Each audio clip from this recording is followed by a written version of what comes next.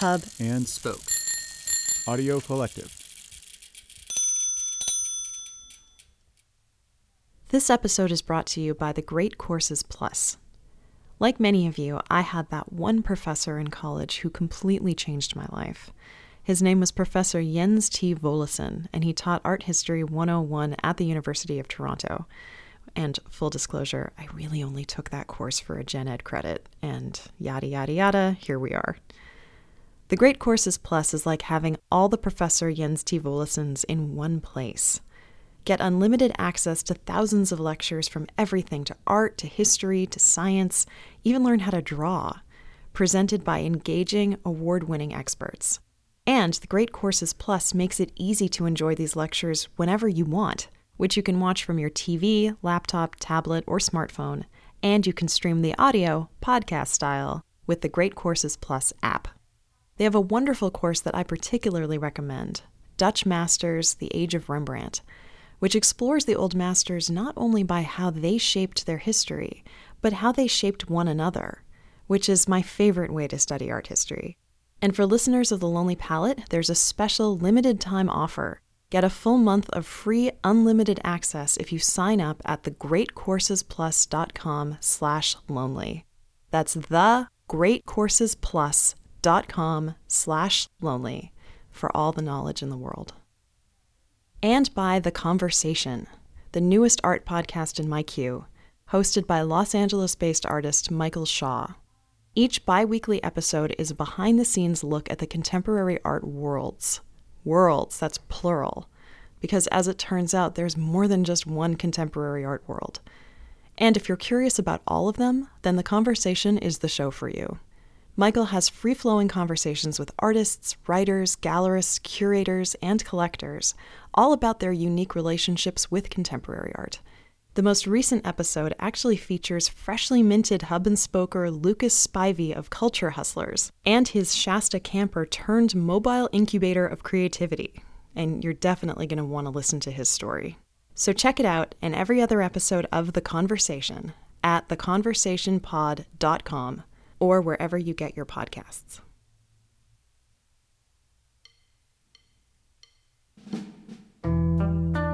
First off, it's obviously, these are images, black and white images of like an old theater. Most of them look old, yeah.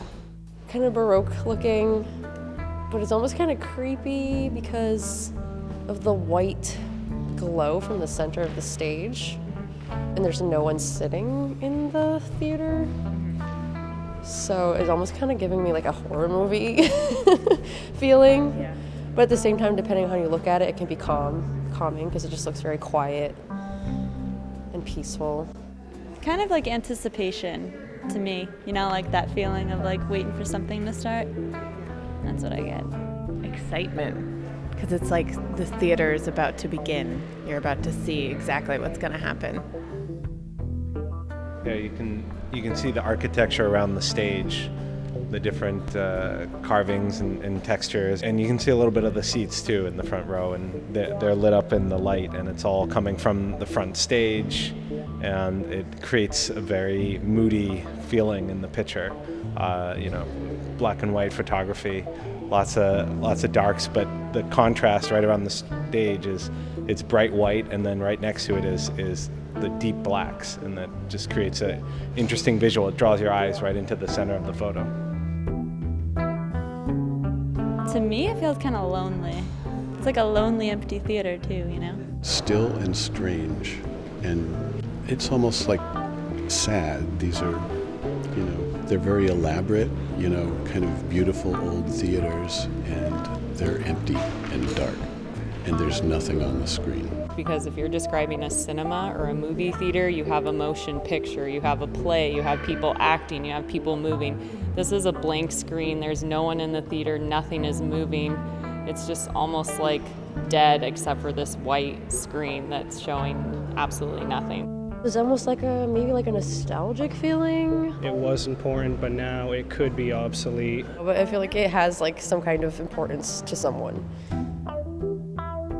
When I first saw these, I thought that they might be windows onto God, just because it's blank, it's white, it's all kinds of light all mixed together. But the longer I looked at them, I thought, well, maybe it's what I'll see at the end of my life when I'm flashing back and looking at the movie of my life, because I'll be the only one in the theater, and I'll have the best seat in the house, and I'll get to see it all.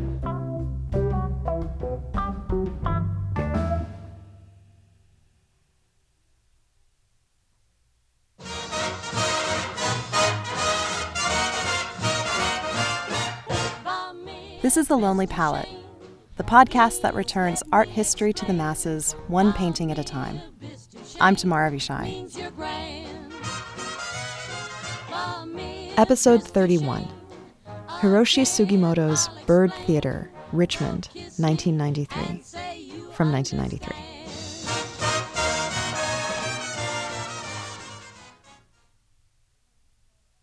I was on a bus one time, just looking around, minding my own business, when I saw an ad for a local church. The ad was just this one big quote. It was attributed to C.S. Lewis, the well-known big-time Christian. And it read, quote, "I believe in Christianity as I believe that the sun has risen, not only because I see it, but because by it I see everything else." End quote. And I gotta say, I just fell in love with this quote. I'm not a Christian. I'm not even a terribly observant Jew. But I worship at the altar of the written word, and man, is that a good line. It's just such a perfect, beautiful metaphor for understanding innately something large and abstract through what it brings into focus. You don't need to understand the thing itself. Maybe it's not even understandable, but you do understand what it lets you empirically experience by what it brings into your life. I don't understand the nature of love, but by it I see the pink at the tips of my husband's ears, and my heart grows 3 sizes. And this image, Hiroshi Sugimoto's Byrd Theater in Richmond, makes me think of this quote. Because to dive into the photographs of this 71-year-old Japanese photographer and architect is to take on this big abstract thing through what it illuminates. For him, it's not love or God, but time. His work, over and over through many different series of photographs, all take on the nature of time. They all, in his words, quote, expose time. And it's interesting to parse out the different kinds of time Sugimoto is talking about. It can be the infinite ripples of water in a quiet seascape, or the sharp focus of fur on a prehistoric diorama. In other words, it can be time ongoing, or a moment in time that has passed. For both, Sugimoto writes, quote, "Photographs function as a fossilization of time." End quote. A photograph is a moment of stasis, of stillness. It's capturing something so fleeting you can't actually capture it. Because the moment photographed will always be snatched, removed from its context, like grabbing a part off an assembly line. Even if you catch it, it won't really be it anymore. It immediately becomes outdated and functionally useless. It becomes a fossil. And yet, as we all know from our field trips to natural history museums, fossils are totally invaluable. They're relics of a time that has since passed, and that's really important. They're like the pillars of ancient Greek temples, or the sumptuous movie theaters from the golden age of Hollywood. And if you couldn't already tell, Sugimoto adores these theaters. As a little boy in Tokyo in the 1950s, he fell in love with them, with seeing movies with his mother, with the emotions evoked both from the films themselves and from the magnificent little details of the architecture. Sugimoto's most famous photo series is of these theaters, which this image is a part of. Since the 1970s, he's captured more than 100 movie houses and drive-ins, all in this same format, a glowing white square in the center, like looking into a camera's viewfinder, which provides the light to the razor-sharp detail of the theater that surrounds it. These photos are striking on their own, but they're especially powerful grouped together when you can see the different kinds of architectural details from theater to theater and how the quality of the glowing light changes from theater to theater. The MFA hangs 4 of these small, intimate photographs close enough together so that none seem too isolated or too small against the large white walls. They're hung in the first gallery of the exhibition Seeking Stillness, which is on view until September, but even if you can't make it to the exhibition itself, which I assume is the case for most of you, the name really says it all. The exhibition was created in anticipation of a motherlode loan of Mark Rothko's from the National Gallery in D.C., all of which comprise the final gallery of the show, and which we've already discussed in episode 24.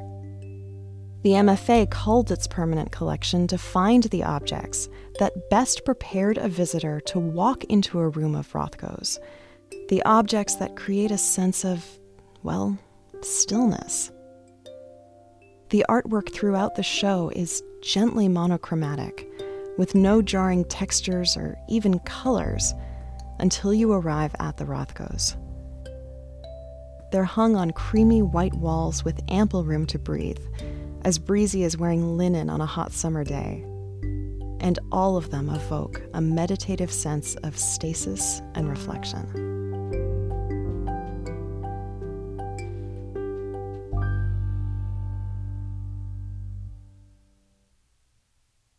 And yet, as Rothko has taught us, the act of reflection isn't necessarily relaxing. Rather, it's the first part of a 2-step process, the one where we seek an environment of stillness to better listen to our own internal noise, so that we can then take the next steps of processing that noise and arriving at a kind of internal stillness. Really, that's what meditation is all about. And what makes this exhibition so powerful is that it is simply full of images of emptiness that we, in turn, fill up. Everywhere we look, from Agnes Martin to Edward Weston to Sugimoto to Rothko, there's a representation of, essentially, nothing. And it turns out that we humans are really bad when it comes to nothing. We need a something. We create narratives. It's what we do. We might be pretty good at step 1, at surrounding ourselves with stillness, but not quite as good at step 2, at quieting ourselves. And it therefore takes an enormous amount of restraint, of quieting our own interiors, to approach this photograph and to simply allow our eyes to stare straight into a seemingly blank screen, like an abstract white painting, and simply let the calm glow warm up a very specific interior of an old-timey movie theater. But it's worth the effort, because this is how to best prepare ourselves to approach any of Sugimoto's photographs, and to truly experience this fundamental tension that he creates between the abstract and the specific. And from there, to truly appreciate how he captures time. But we'll get there. In the meantime, this tension between the abstract and the specific should be a familiar one by now. We've seen this in 20th century art a lot, from Edward Hopper's quiet narratives that are at once generalized and precise, to Roy Lichtenstein's comic frames that are isolated from their stories. There's no better way to describe something that is universally conceptual than through these little details. And here, we're looking at a photograph of a theater interior, and it's incredibly, almost piercingly sharp. Sugimoto famously uses an 8x10-inch large format camera, all bellows and screens like an accordion atop a tripod, and known for its exceptional precision. And by it, we see every detail: the fringe of the curtain, the arms of the chairs, the pudgy little columns of the balustrade, the illuminated exit signs. And this sharply focused scene surrounds a glowing, ostensibly blank screen. So much detail goes into surrounding so much nothing. But again, it's the luminescent, empty screen that provides the light to see all of this exceptional detail, which then in turn frames the emptiness of that luminescent screen. It's both an exquisite, highly technical photograph of an interior and a deeply eerie portrait of a void, like looking into the white of an eye with no eyeball. But the twist here is that it's really not a blank screen at all. He opens up his camera shutter at the beginning of the movie and exposes the entirety of the film. In other words, this empty screen is actually the whole movie. The light that we're seeing coming from the screen and lighting up the interior is actually a long time lapse of all 172,800 quote-unquote after images, as Sugimoto calls them, or really just the light from the film condensed into one frame. And he learned to play with this light, to anticipate how it would affect the interiors. Different movie narratives, he discovered, give off different brightnesses. Quote, "If it's an optimistic story," he says, "I usually wind up with a bright screen. If it's a sad story, it's a dark screen. The brightest movies are spaghetti westerns because they're all shot outside. But an occult movie, very dark." End quote.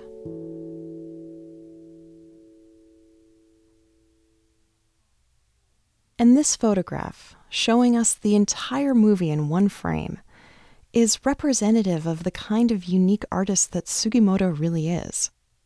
He's an artistic oxymoron. He embodies both abstraction and specificity himself, delighting in giving blur as much sharpness as possible. As an architect, of course, he needs to be specific and precise. After all, no matter how beautiful a building is, its walls still need to be load-bearing. It still needs to be at least somewhat functional. But Sugimoto also revels in the intangible world of ideas. He cites Picasso and Marcel Duchamp as his primary influences. Of course, architecture and Dada exist across a pretty broad artistic spectrum.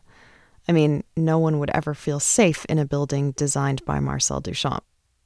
Yet Sugimoto seems to be able to bridge the two, all the while creating something in these photographs that is wholly his own. I mean, look at what he's accomplishing here. He has created an ingenious light source to illuminate a darkened theater. The theater itself is a fossil, chock full of architectural details from another era, and magnificently captured because this light source is actually a condensed piece of time itself. Time, the most fleeting and invisible and powerful force that human beings can experience, is captured, even for just a moment, as a glowing, pulsing square that illuminates the relics of the past. And these theaters, these artifacts of Hollywood's golden age, are the most straightforward way that Sugimoto evokes time. Because it's a kind of time that we can wrap our minds around. It's a question of history and nostalgia for a world that no longer exists.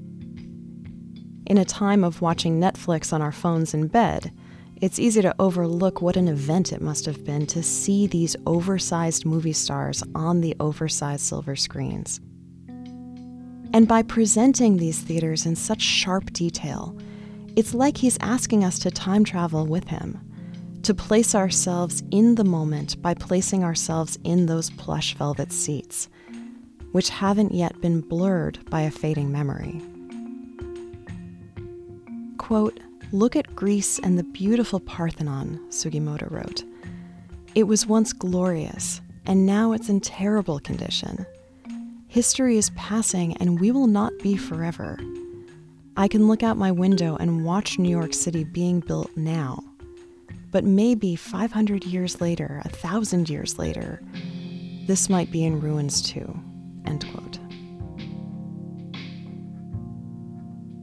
And Sugimoto addresses this idea in his photos as well, this idea of ruin. He's recently embarked on a new photo series, one that documents the decay of these grand movie palaces, many of which now sit abandoned and derelict.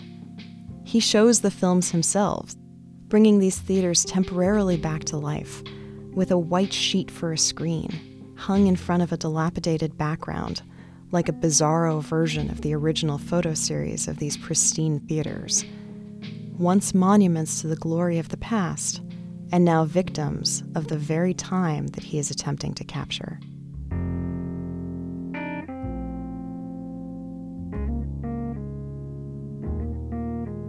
It's also worth mentioning, of course, that we're talking about photography, and there's an added layer that we haven't talked about yet, which is the fact that there's this accepted sense of artificiality that comes part and parcel with Hollywood, but which we very rarely consider to be part of photography. Of course, it's nuts that we do this, that we harbor this delusion that photographs must be telling the truth, that they capture the world as it is, in contrast, of course, with a painter, who we see capturing the world through his or her hand, but really his or her imagination. But photographs are just as easily manipulated, just as calculated, just as filtered through the eye of the photographer. We talked about this in depth when we looked at Henrik Ross's Loch Ghetto photographs in episode 20. This false idea that documentary is objective and storytelling is subjective, when really they're two sides of the same coin. Sugimoto loved playing with the idea that photographs can lie, and produced a series of photographs of dioramas from natural history museums, seemingly authentic polar bears on ice floes that are really as fake as a movie set. And when it comes to the theater series, he's actually pretty vocal about how superimposing this whole movie at once is a creative act of the artist, not in any way purporting to be telling the story of the film. The film is just a tool, same as the paper that he prints the photo onto. Quote, "Usually a photographer hangs around and captures the moment," he said. But I created my own illusion that doesn't exist in reality. It's just my own imagination. But I get to make my imagination visible, end quote.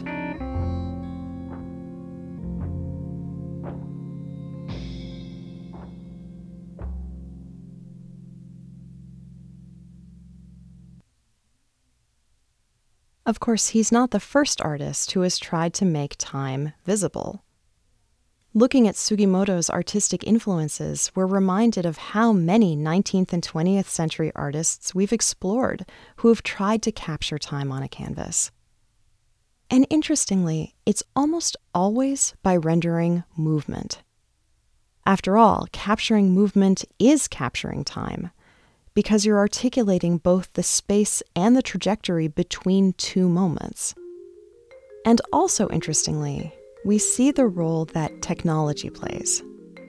The artists most fascinated with rendering time tended to be the ones most affected by how technology was changing both their day-to-day world and their art.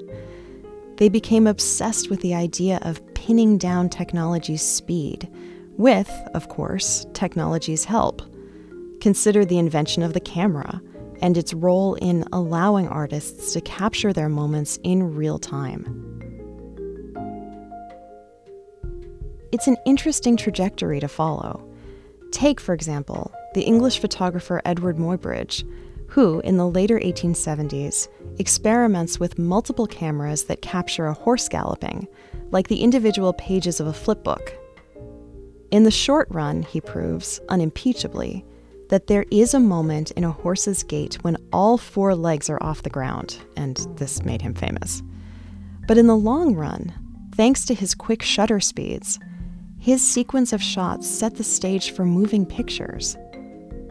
Then Picasso comes along in the early 1910s with a painting like Portrait of a Woman, which we looked at in episode 6, and he riffs on these multiple images by turning them into cubes, piling them atop each other, and experimenting with a highly intellectual exercise of capturing multiple perspectives at once, like taking that flipbook and layering all of those images on top of each other.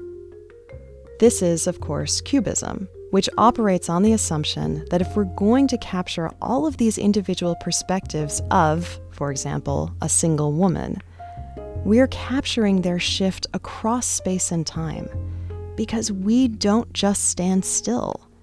Our perceptions move right along with us.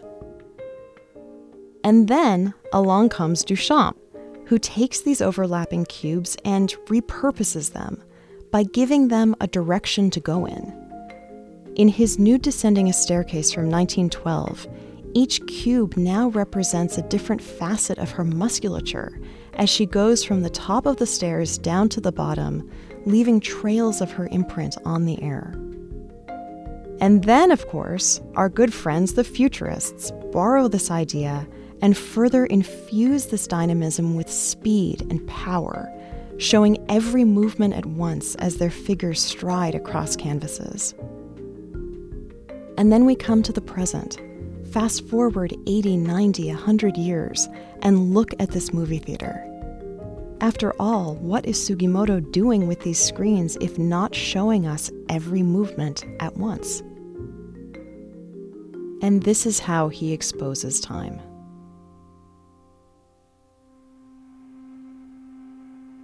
Time. This slippery little minx. Why? Why time? Why is time such an irresistible subject matter for artists? What is the allure?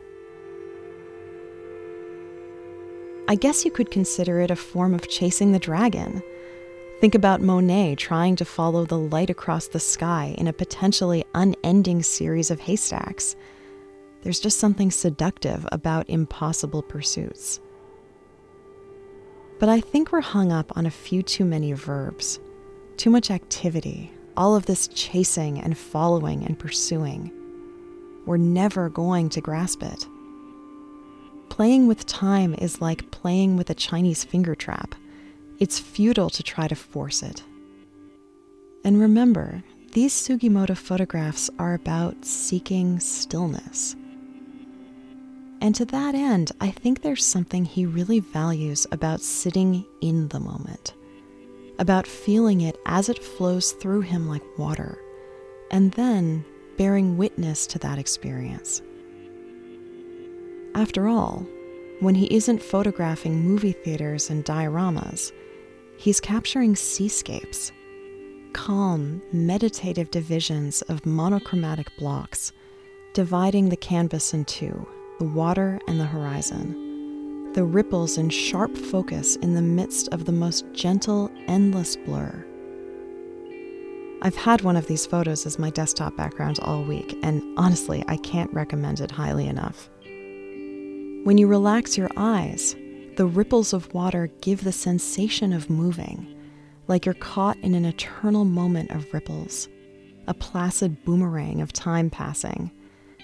But they freeze up again if you stare directly at them. And after a little while of quieting your eyes, you notice that there's a light in the middle of the water, like a lantern just below the surface, spreading its warmth from below. It's actually the water reflecting the sun. But it doesn't just sit glittering on the surface. Instead, it mutes its own presence, giving shadow to those infinite ripples and gently illuminating everything else.